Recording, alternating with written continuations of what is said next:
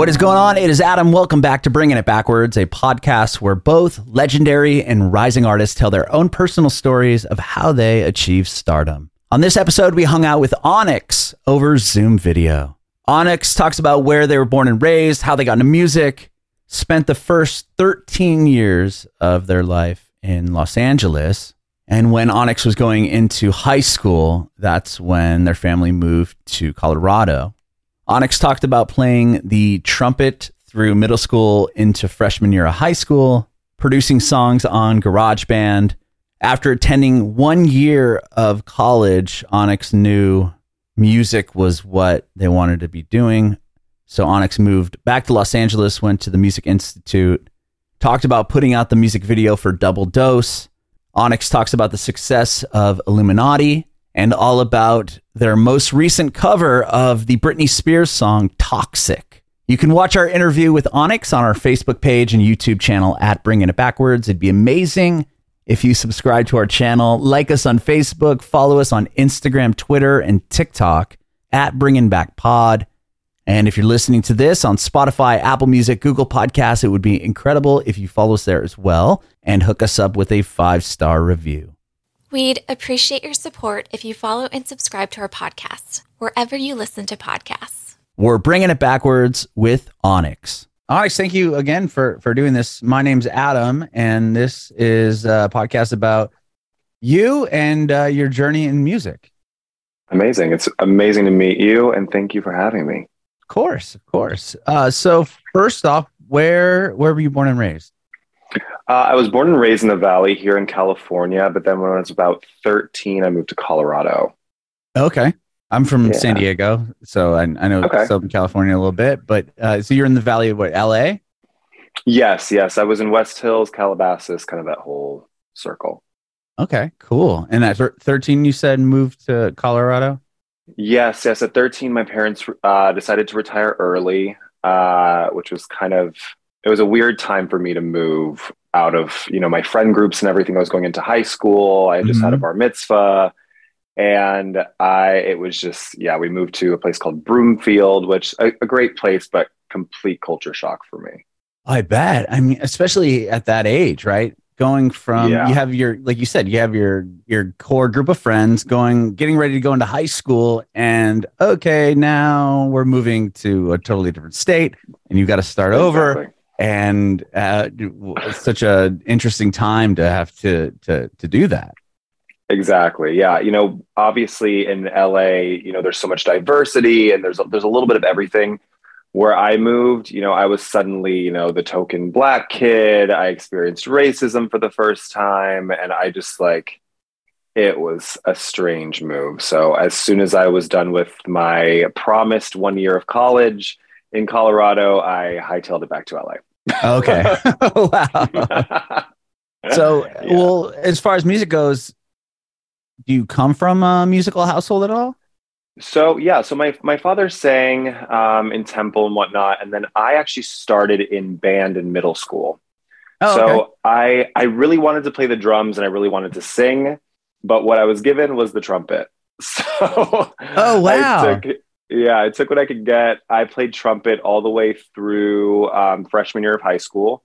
And I just realized, the ensemble wasn't really what I wanted. I was always fighting for that solo. I was always wanting to make my own music rather than playing, Pirates of the Caribbean and Disney tracks and all these things that were chosen for me. I always gravitated towards the more dark, scores. And so I decided, during my first year of college, which initially I wanted to become a plastic surgeon. That's what I was going to school for. And I feel as though it was kind of to please the parents, but then I started making music in GarageBand, and it will never see the light of day. It was some questionable choices were made, and it just kind of spawned from there and just developed. And then when I moved to LA, I was going by my legal name, which I won't say on camera. And I just decided, I was like, I need a name, I need a moment. I'm going to be this pop star, this entity. And so, my grandmother's stone, her favorite stone that she always wore was Onicks. And I wanted it to kind of read more like a name. So I went with Onicks, and the rest is history. Wow. Okay. You said middle school was when you had the opportunity to join the band. In my middle school, that was the first time you could play percussion. I mean, that was a thing. That's what I wanted. Yeah, that's what I was going to ask you. Was that not something that you had the opportunity to play? It was only mainly like wind instrument, or they just didn't have percussion at they did. band? It was a huge band. I went to a magnet school called SOCES in Reseda, and it was a huge band. They had percussion, and for some reason, my parents guided me towards the trumpet. I think that maybe at home with a drum set was something that they didn't want to be involved with. Sure. I understand that. I was like hype, very hyper, very ADHD. And so they knew I would fixate on whatever it was that I was going to do. And so I could only imagine what banging on the drums in my room or something like that was going to do to their lives. Sure. Luckily enough now I have a 7-year, or he's going to be 7 next month. But during COVID, when tons of energy, same thing. It was like electric drum kit. Here you go. And when he hits on it, it's not nearly as annoying, but exactly. It does have the kick. He has the real kick, so you can hear the doo doo. Okay. But he's getting better. But it's just one of those things where I always thought, like, the drum set was such a cool instrument, but you drive the whole neighborhood insane. Exactly. And back then, they did have the pads that you can practice on. Oh, sure. But that's not the same as hitting the snare. That's not the same as, your cymbals and everything. But now it's like literally you can play the entire thing on like this electronic masterpiece, and it sounds just like it in your headphones. And I'm like, damn it. Or just like on a MIDI keyboard. Like, dude. Yeah, literally. That's all we do in the studio. I'm like, oh yeah, I need a new drum kit. Okay, perfect. Done. Right. I want it to sound like this recording of this album. Okay, hang on. Get the plug in. Exactly. That's awesome. So, trumpet, it sounds like you were singing as well, though. Was that something that you that's what I wanted to do. So I still none of that. Yeah, so I was singing at temple and whatnot. I was kind of just singing to myself. I was an only child, so I always had to kind of create whatever world I wanted around me. My parents had these big jobs, and they, I was a latchkey kid. So I got my key before all my friends. I was always going straight from the bus to daycare, from daycare home. And I always sang to myself. And I always knew that, like, I think the biggest reason why I never joined an actual choir is because my voice was very different than all of the kids in choir. So I didn't have that classic, theatrical choir voice. I did one theater play in high school, and it wasn't, I was kind of the comedic relief. I was really good at being funny, but like, I just didn't trust that my voice was that style. And I felt deep inside that whatever style my voice was, it was going to be special. And I didn't want to, and I remember thinking at a young age, even in middle school and high school, I didn't want someone to come in and, hook me up with a vocal coach at a young age and then lose this kind of weird voice that I had created that I sing to myself. Mm-hmm. So I didn't want to be classically trained. Even when I went to the Musicians Institute in Hollywood for college, when they have one-on-one workshops there where they hook you up with a vocal coach, and she, like, bless her heart, she was really trying to get me to do the classic vocal warm-ups and the classic way of singing. I would sing one way, and she's like, no, that's not how you do it. It has to come from this part of your body, and you have to do it this way. And I'm just like, that's just not going to work for me. Right. That's not what I'm going for here, right? No. Okay. That's interesting. I did read, and I don't know if we can take this out if you don't want to get into it, but I am in recovery, and I saw that you had a problem with drugs and alcohol, or at least drugs, I did. From what I read. Was that around was that around the high school? And I mean, I'm taking in all of that new, Colorado and racism and this and that, and just that must have been a lot. Yeah. So, I mean, if you're in recovery, then you understand, there's not ever a stable timeline when it comes to addiction. Right. So, the first time, as they say. Yeah. Surprisingly enough, when I grew up in LA, I'd never even seen a single drug, like not even crossed my path. not even weed. Like I'd never even seen it, heavy drinking I never saw. But then as soon as I got to Colorado, the first thing I wanted to do was rebel. Mm-hmm. And, that's when I started experimenting with weed. I saw hard drugs for the first time. I didn't really dive in.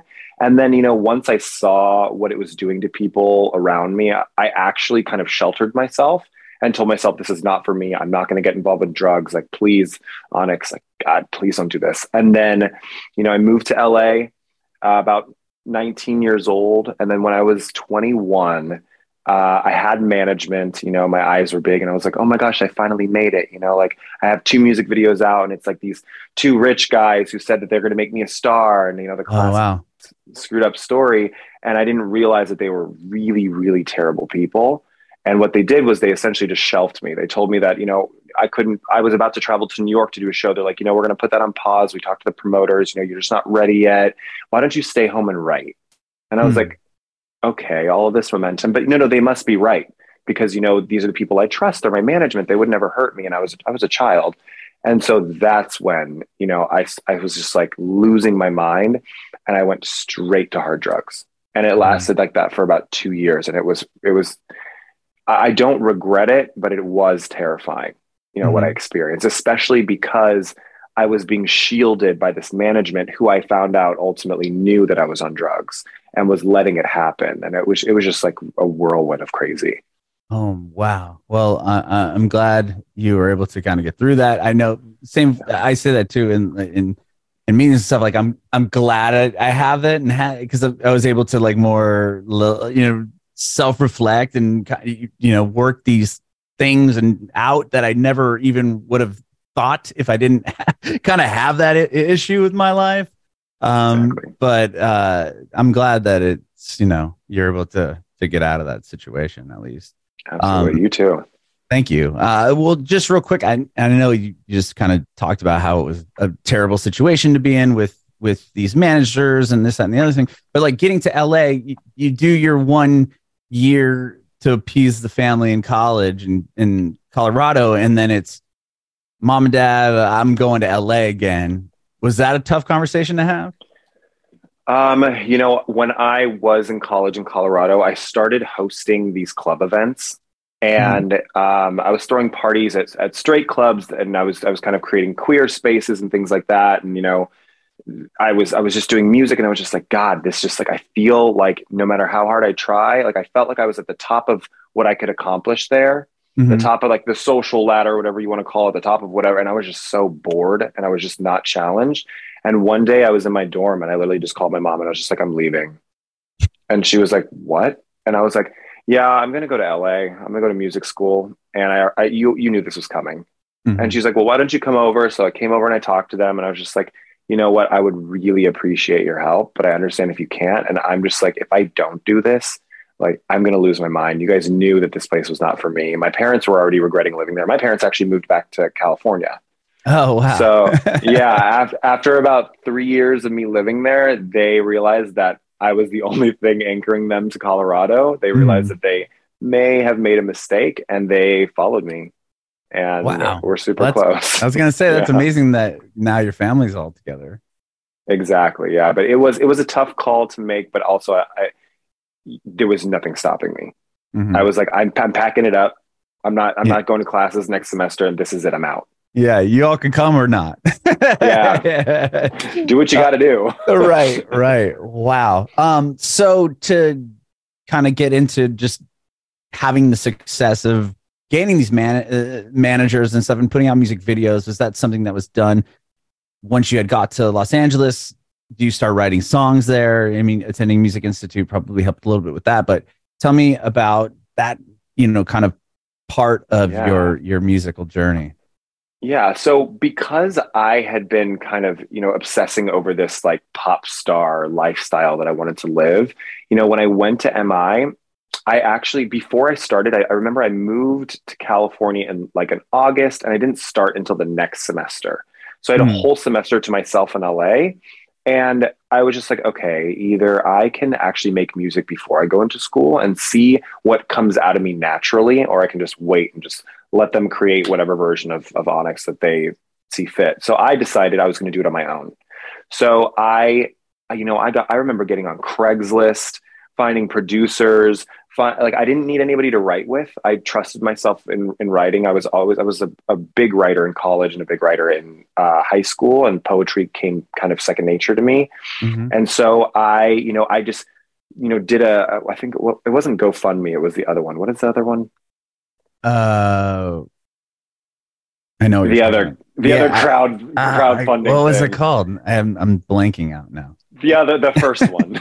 We used that, and my first thing I ever wrote professionally, it was called Double Dose. It, thinking about it now, it feels like a very corny song, but it is what it is.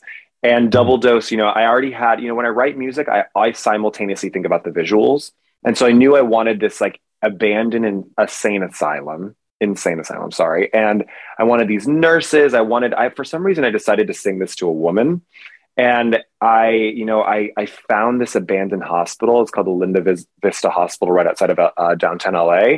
I found it. I didn't even know that. I lived in California for my whole life pretty much until recently. There is I didn't even know that existed. Hospital. Yeah, you should watch the video. It's like literally we filmed it in the basement, in the morgue, in the surgical rooms, in the hallways, in the offices. And this guy, I remember my budget was $6,000 that I had raised, got from friends. Everybody was just like, was it Kickstarter? Supporting you. I think it just Kickstarter. Yes. Okay. There we go. That was going to bother me the rest of the day. It was literally about to haunt me. So yeah, Kickstarter, we raised about $6,000. And so I went to this property and I was like, you know what? Everyone was like, this is going to be too expensive. Everyone on the team this crack team that I had built was like, this is going to be too expensive on Onicks. And I was just like, let me see what I can do. So I contacted this guy. This guy was like, it's going to be $10,000 for 4 hours. And I was like, well, I need 10 hours and I got $1,000. And he's like, you don't have a location here. So I was like, okay. And so something told me that the video, I toured the place. I was like, this is where it's happening. I don't know how. So I waited till the day before our shoot day. I called this guy up and I was like, hey, it's Onicks. And he's like, hey, yeah, do you have the budget? And I was like, no, but do you have anything booked for tomorrow? And he's like, well, no. And I was like, I'll offer you $1,000. Either you can take my $1,000 and have us shoot there for the day because you have an opening and you have nothing booked, or don't take $1,000. And he was just like, well, let me call the partners and let me see if that's possible. So we waited, and I'm freaking out because I've got makeup artists and dancers and crew and equipment. We already rented the equipment. The deposit was already made. Like I was just like, you just went all in. You're like, hopefully they don't have anything going on. I was 19 and I was determined. And he called me back and he's like, okay, the location's yours. You can have it for 8 hours, but you have to bring your own generators. We're not going to supply generators. So I was like, easy. Went to Home Depot, bought those, returned them after. And we shot in this hospital, and that was the moment that I needed to tell myself, okay, I made all the right decisions. Like, I didn't tell myself no when everyone else told me that what I wanted to do was way too ambitious. We ended up making a video that looked like it cost, $50,000 to $100,000 because we had that authentic location. It was exactly as my mind saw it. And from there, when it was interesting because when I went into school from there, I had a different experience than anyone else I went to school with. Because I had already made a song that was professional and I already had my own professional video and all of those things, everyone else had nothing going on. Mm-hmm. So it was all like, obviously when you go to music school, it's about networking and learning all these things. And I realized I went to Songwriting 101. That's one of the first classes that you have to take. And this guy was sitting there trying to explain to us how to write a song. And I was like, oh, I've written like 50 of these things. I've got one out now. Like they had me, every teacher or every professor had me share the video that we just did. It had already been out for like 4 months. We were already in pre-production for the second one. And I was like, okay, this is interesting. So I switched my focus. I originally did the recording artist program, and then I switched it to the artist management program.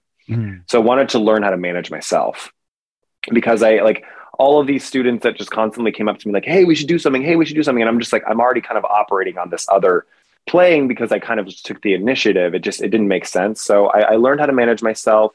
I got my associates, and I feel like I learned some things, but maybe I didn't get too much out of it. And then As most from college. and then As most from college. fucking college, man. Yeah, I guess unless you're like a doctor or something like that. Exactly. Yeah. In music, lawyer. I just feel like unless you're on the technical side, like music is something that's just in your veins and it's just something that you're born with, or you develop over time on your own. It's a really, really intimate connection that you have with yourself. Mm-hmm. It's really, I have to share pieces of my life every single day. I'm just like a walking billboard for like my trauma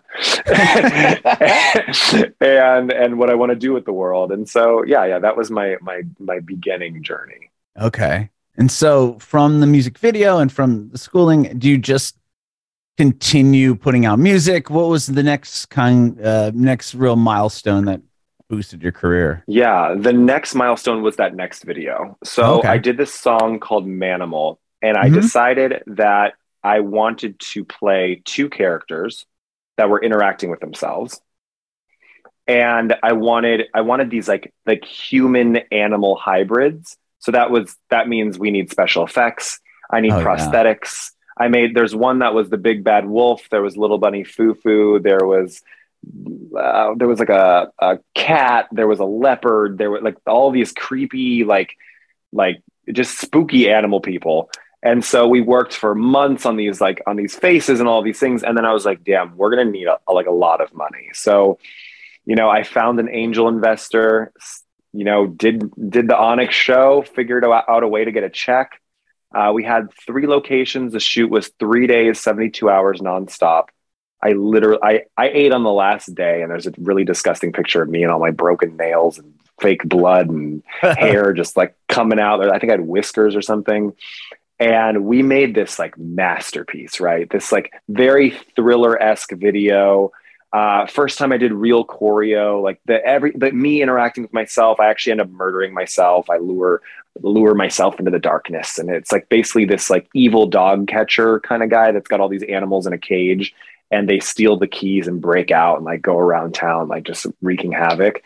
Okay. And it was really ambitious, but that video, when I launched it, I decided to blindly email all of these club promoters all over the United States, Vegas, Florida, Chicago, New York. And I decided to put on this self-done Manimal tour.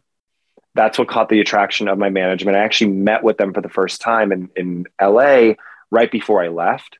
And so I went to New York. I performed in Miami. I performed in Vegas. I performed in Chicago. I was just on this like high, right? And then as soon as I got back, we started the talks about this management company.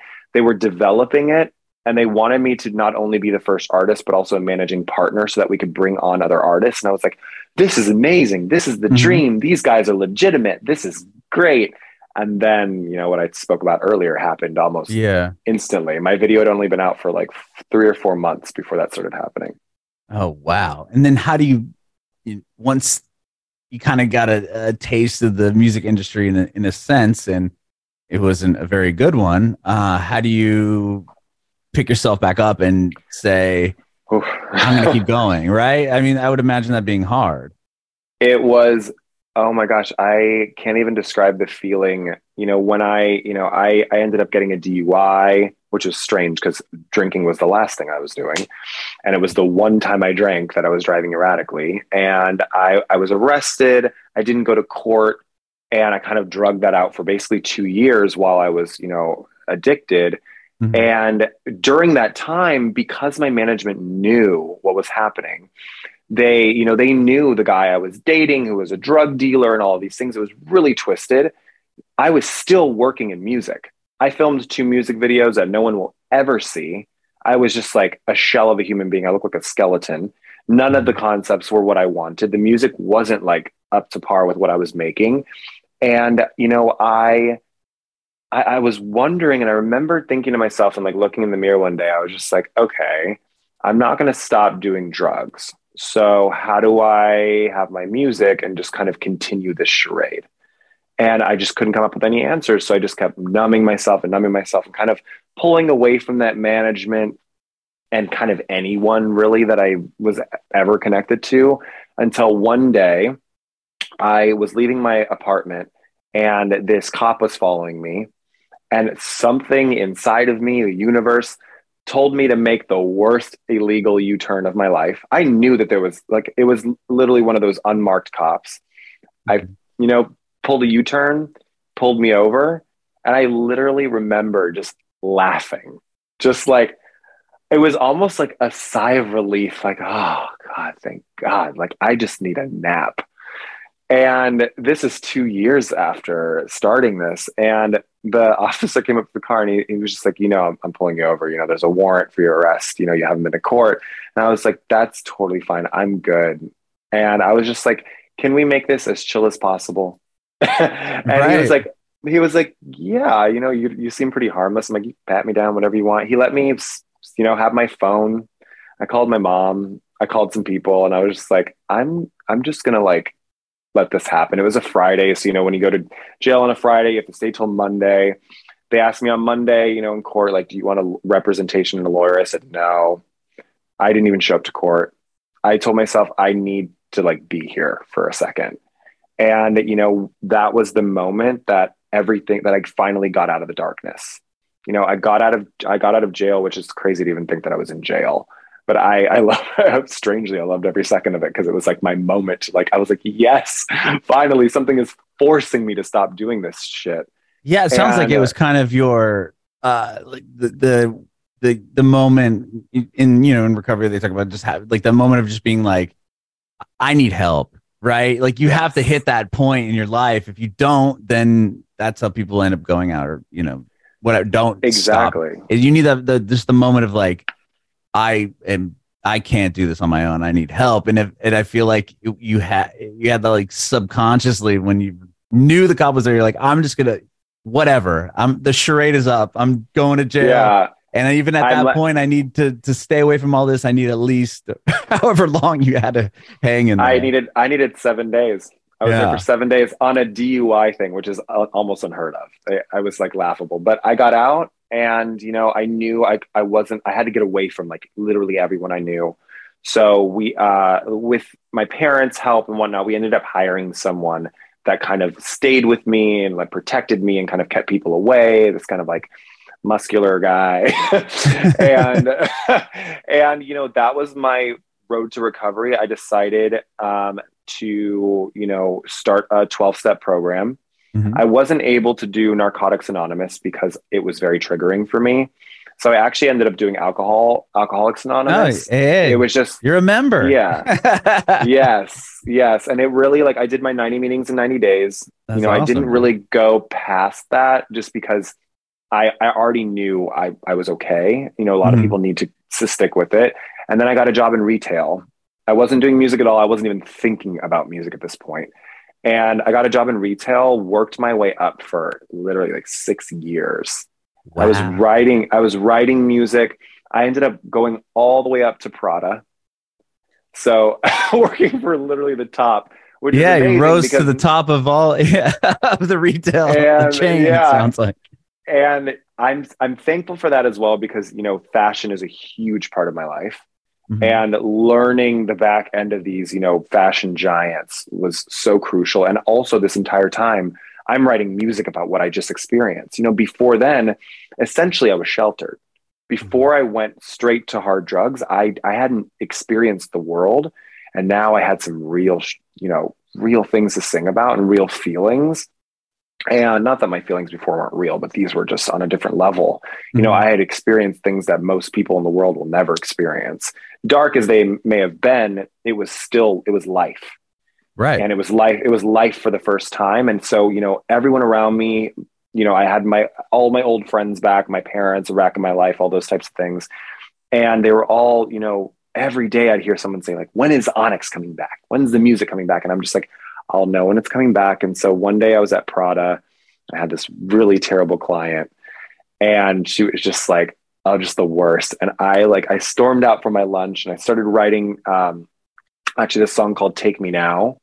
And it was like this kind of like sad song about, it's just like, I can't really feel much right now, but hey, you're there and I'm there. And like, let's see what's going to happen here, even though I'm numb. And I was just like, I promised myself, I was like, I'm going to go into a studio. I'm going to record. I hadn't sang in a long time. And I got in the studio and it just like felt like a relief.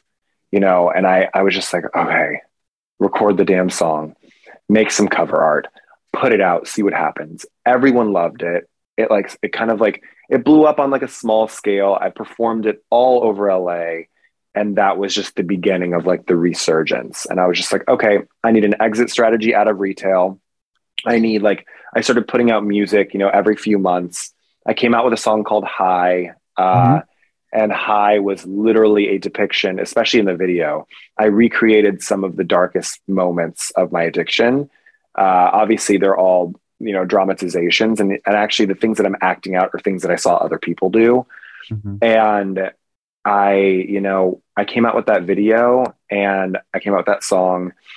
And I had already come out with about 4 new songs since then. And I was just like, I'm getting the same fans. I'm not, it's not exploding. And I was just like, well, what's the missing link here? What the hell's going on? Like, why isn't it just like, the music's great, but it's like, why isn't anyone really resonating with what I went through? And I realized that most people on earth hadn't experienced that. So most people on earth aren't going to be like, yeah, this is my jam. So I was still working in retail. I decided to take my lunch and I found this, I remember this abandoned apartment complex. And I started walking inside of it. And I was just like, well, what do I want? I want diamonds. I want riches. I want to be a pop star. I want all these crazy things, right? And I started writing the song Illuminati. Okay. And Illuminati is just like completely left field from anything I'd ever written. And I was just like, okay, I just want to be Illuminati. I just want to party with endless Bugattis and hanging out with Cardis. I just want the favors and all the fucking papers pouring out my safe. I made this chorus. I made this, and I was just like, well, I want it to be relatable because, not anybody can get into the Illuminati if it exists. And I started telling the story of, I didn't have all these things growing up, but wouldn't it be nice if I had a boat? Wouldn't it be nice if I had a boat full of diamonds? But no, I need 2 boats because I would definitely screw one up. So I got to have the second one. And I was just like, let me just tell this kooky story. Like, what the hell's in my mind? And I made this song. I recorded it. And then I showed one of my friends, Brandon Rogers, who's this like really, really eccentric, big comedian on YouTube. He's just like, he's a legend. I was a fan of his, when I was in college. And he came over one day after we had met at a club, and I was just like, hey, will you listen to this like weird song I made? I know you like my other music, but just like listen to this one song. And I showed him Illuminati, and he just like, his jaw dropped, and he was just like, can I use this in an episode of a series I'm making? And I was just like, I don't know. Like, that sounds crazy. I don't think I'm gonna actually release this. I'm kind of like, I don't know. So I decided one day that, and this is with an ex of mine, I decided to actually move to Costa Rica. And wow. Yeah. This is like right at the tail end of the worst part of the pandemic. And we were just like, let's go off the grid. I need a musical break. I need a break from everything. So in our second month there, Brandon reached out to me again. He's like, Onicks, let me use the song. I promise you, like, you won't regret it. It'll be amazing. It's during a montage in the episode, nothing crazy. So it's like, fine, just do it. I'll set up distribution. Like, let's just see what happens. And that song blew up. Like, yeah, it's got millions of streams. Yeah, that song blew up. And that song was the roots for everything that Onicks is now. Wow. Onicks, like every single thing that I sing about now, the villain image, the manifesting all these crazy things that I want, everyone started to resonate with, because everybody at some point, especially people who didn't come from money and all of that, they imagine these things. They talk about these things with their friends. They'll be like, oh, I can't wait till I have a boat one day, or I can't wait till I'm sitting on a pile of gold someday. And I was like, well, why don't I just make this as theatrical and dramatic as I possibly can? And that's just how Onicks became Onicks. Whoa, that's incredible. And yeah, and it seems like you still do stuff with Brandon, right? I mean, just via your Instagram. Yeah, Brandon and I are really close, like as friends and especially creatively. We were talking the other day, and he, I got, we did a few episodes of some other shows where I actually acted in them, and he used a couple of my other songs. And then he decided to do this series called Bryce, which actually the second episode dropped just this morning. And he was just like, I want you to play like a principal role. Like, I want you in a speaking role. You know, this is the backstory of the character that first went viral of his.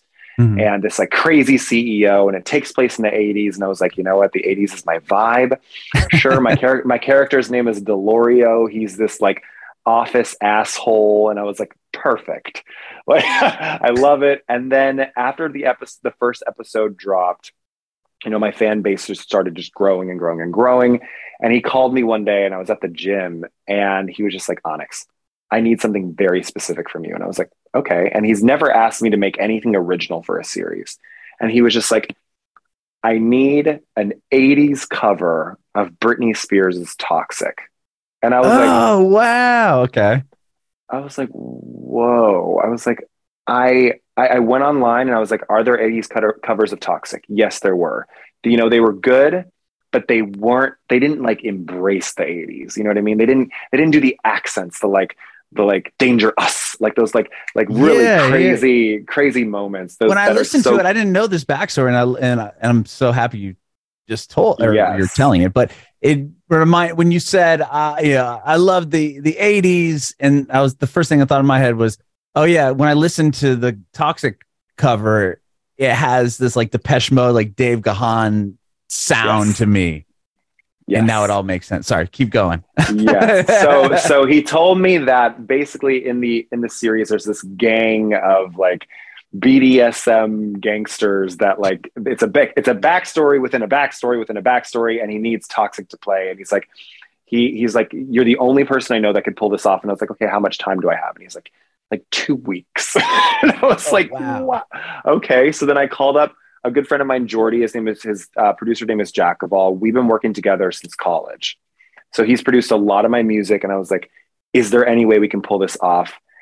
And he's like, let me listen to the original Toxic. We didn't realize the complexities of the song Toxic. Toxic actually has 3 different chords.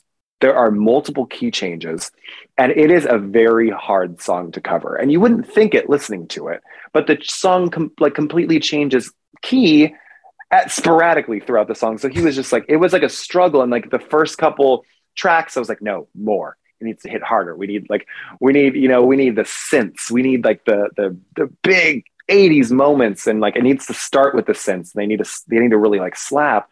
And so we went back and forth. And then when I finally got in the studio, and we just recorded that in his apartment studio, which I feel more at home at than even the bigger studios that I record in.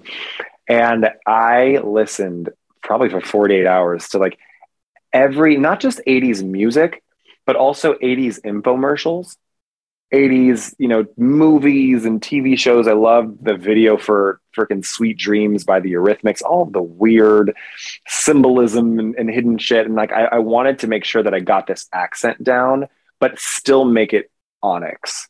And so I got in the studio, and when I started doing, the first few lines, he like stopped the music and he was like, whoa.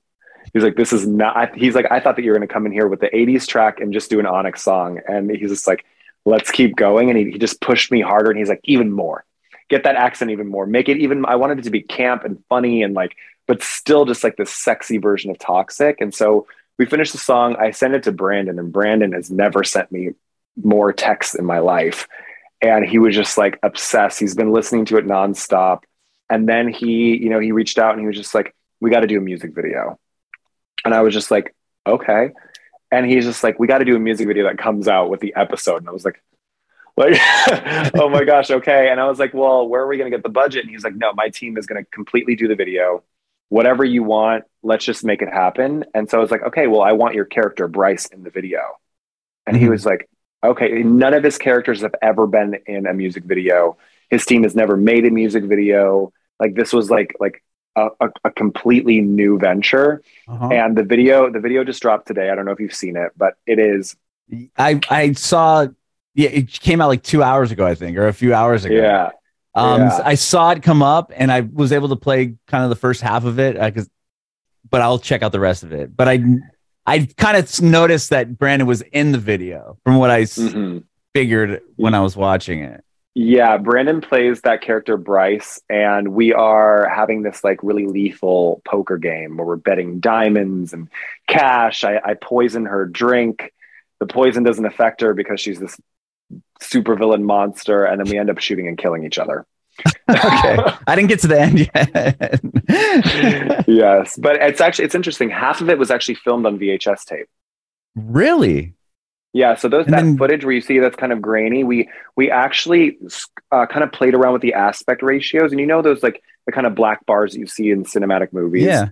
We actually, if you watch, they actually move and flow, and it's actually a really cool trick that you can play on the eyes. So like when there's VHS footage, it literally looks like somebody is peeking in and watching us on a VHS camera, and then it will open to the cinematic mode, which is in 6K. Yeah. And we kind of played with that throughout the video. Whoa, that's cool. I have to I'm gonna check it out right after this. That's really cool. Yeah, it's definitely a moment. Wow, that's awesome. And do you have new music you're working on as well?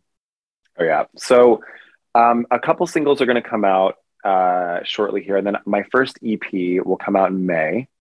Exciting. Yes, the EP. I haven't spoken about it much, but I'll kind of reveal here. But it's called Diamonds. And the reason why it's called Diamonds is because I've actually written the word diamonds in some way, shape, or form into every single song I've done since Illuminati. So if you listen to all my music, you'll hear the word diamonds. Oh, wow. And it's been a central Purposely theme, like or just purposely. okay. Yeah. I knew that I wanted to do, I always had this weird connection with diamonds. I think it's just like, as this like villain persona and all these things, it's just like, what is the one thing that like every villain wants? And they want world domination. They want diamonds. Right, they're always robbing a bank, and they're always going in the safety deposit box. And there's always a metal briefcase full of diamonds with the handcuffs. And it's just like, it's something that like I've easily been able to write into every song. And so, yeah, the EP is called Diamonds. Every song in Diamonds it's like very much like the story, like the personal, public, and kind of wants and needs of a supervillain. But as a pop star and a supervillain, it's interesting. I love it. I can't wait to hear it. You said May?